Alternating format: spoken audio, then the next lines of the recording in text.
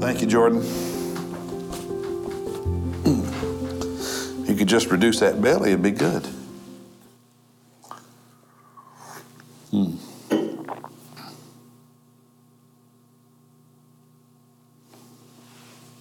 Time change. Okay, Brother Matt, this is our video devotion, podcast devotion for the first day of November, Wednesday, November 1, Psalm 84, Psalm 84. Here we go. Hey everybody, Pastor Steve here. We've come to the middle of the week. Today we're in Psalm 84, and while you're opening your Bible there, I want to remind you this Sunday is Time Change Sunday, and this is the one we enjoy because you get to fall back, set your hours back, you get that extra hour of sleep, which means you should be very rested in worship and life groups this Sunday morning. You should be able to get up early and be here early, not just on time, but actually early.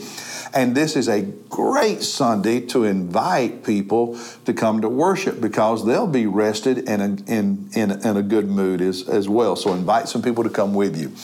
All right, Psalm 84 is a favorite of a lot of people. It's obviously written by an author who loved journeying to Jerusalem and the temple and worshiping God. In verse 10, a day in your courts is better than 1,000 years is a favorite of many people.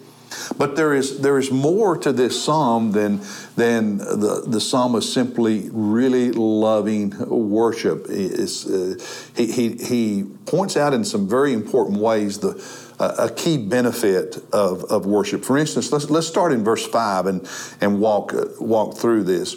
He said, how blessed is the man whose strength is in you, in God, in whose heart there is a highway to Zion.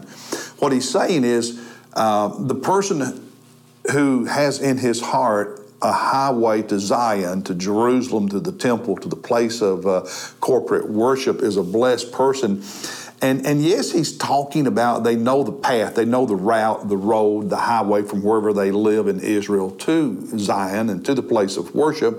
But it's also written on their heart. There's just this, there's this automatic, natural passion for worship. It is their lifestyle.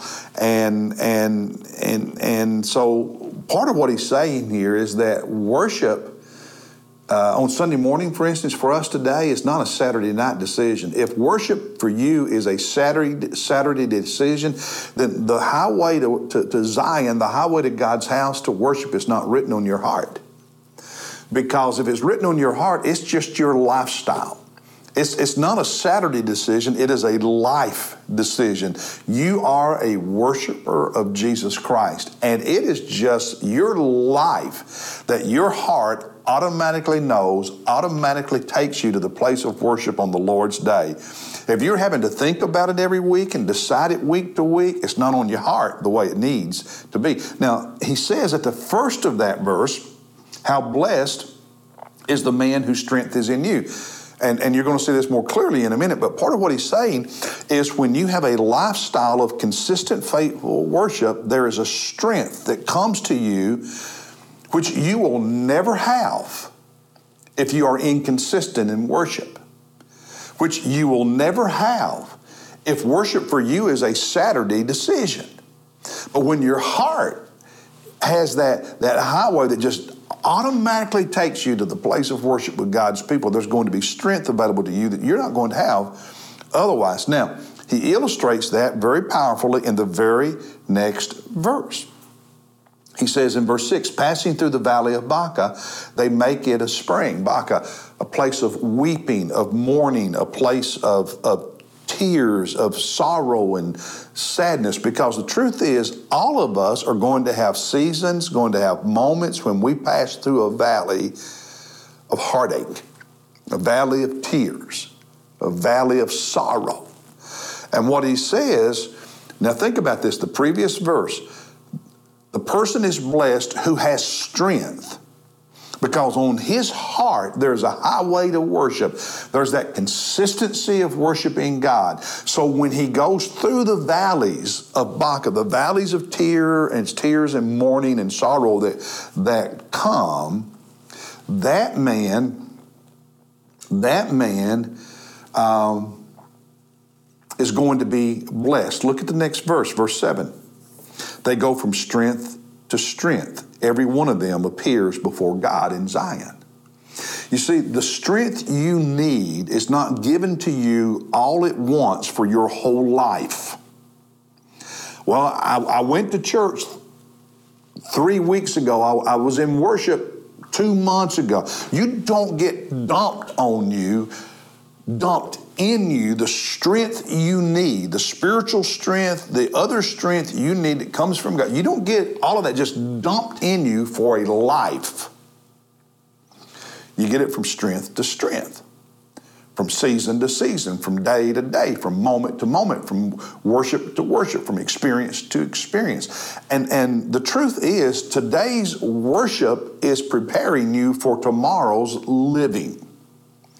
You don't know if tomorrow is going to be a mountaintop experience with great joy, or if tomorrow's going to be the valley of Baca, the valley of tears for you.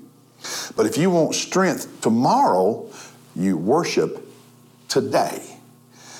It is strength to strength, day to day, as we consistently show up and worship, because in our heart there is a highway to worship. It's never a Saturday decision if you want to be as strong as possible as a disciple of Jesus Christ. It is your lifestyle. It is a life commitment. And then God gives you season to season, week to week, the strength you need for what's coming. So, be in church Sunday. Then be in church next Sunday. And be in church the Sunday after that. And stop making it a Saturday to Saturday decision. It's a lifestyle decision. Hey, God bless you. I'll see you tomorrow as we look at Psalm 85.